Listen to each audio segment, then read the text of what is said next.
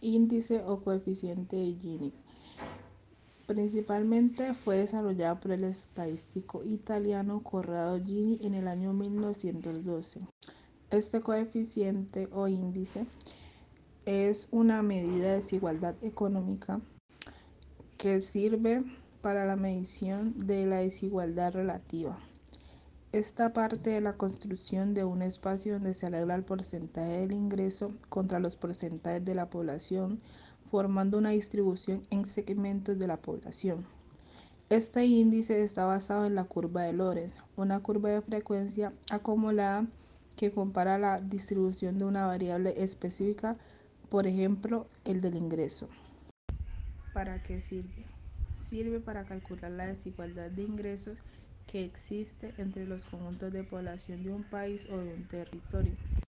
Está entre un intervalo de 0 a 1, donde 0 es correspondiente a la igualdad total entre los habitantes, mientras que 1 implica que una persona tiene todos los ingresos de la nación. Este coeficiente, por lo tanto, no indica si un país es rico o pobre, sino la igualdad de riqueza entre su población.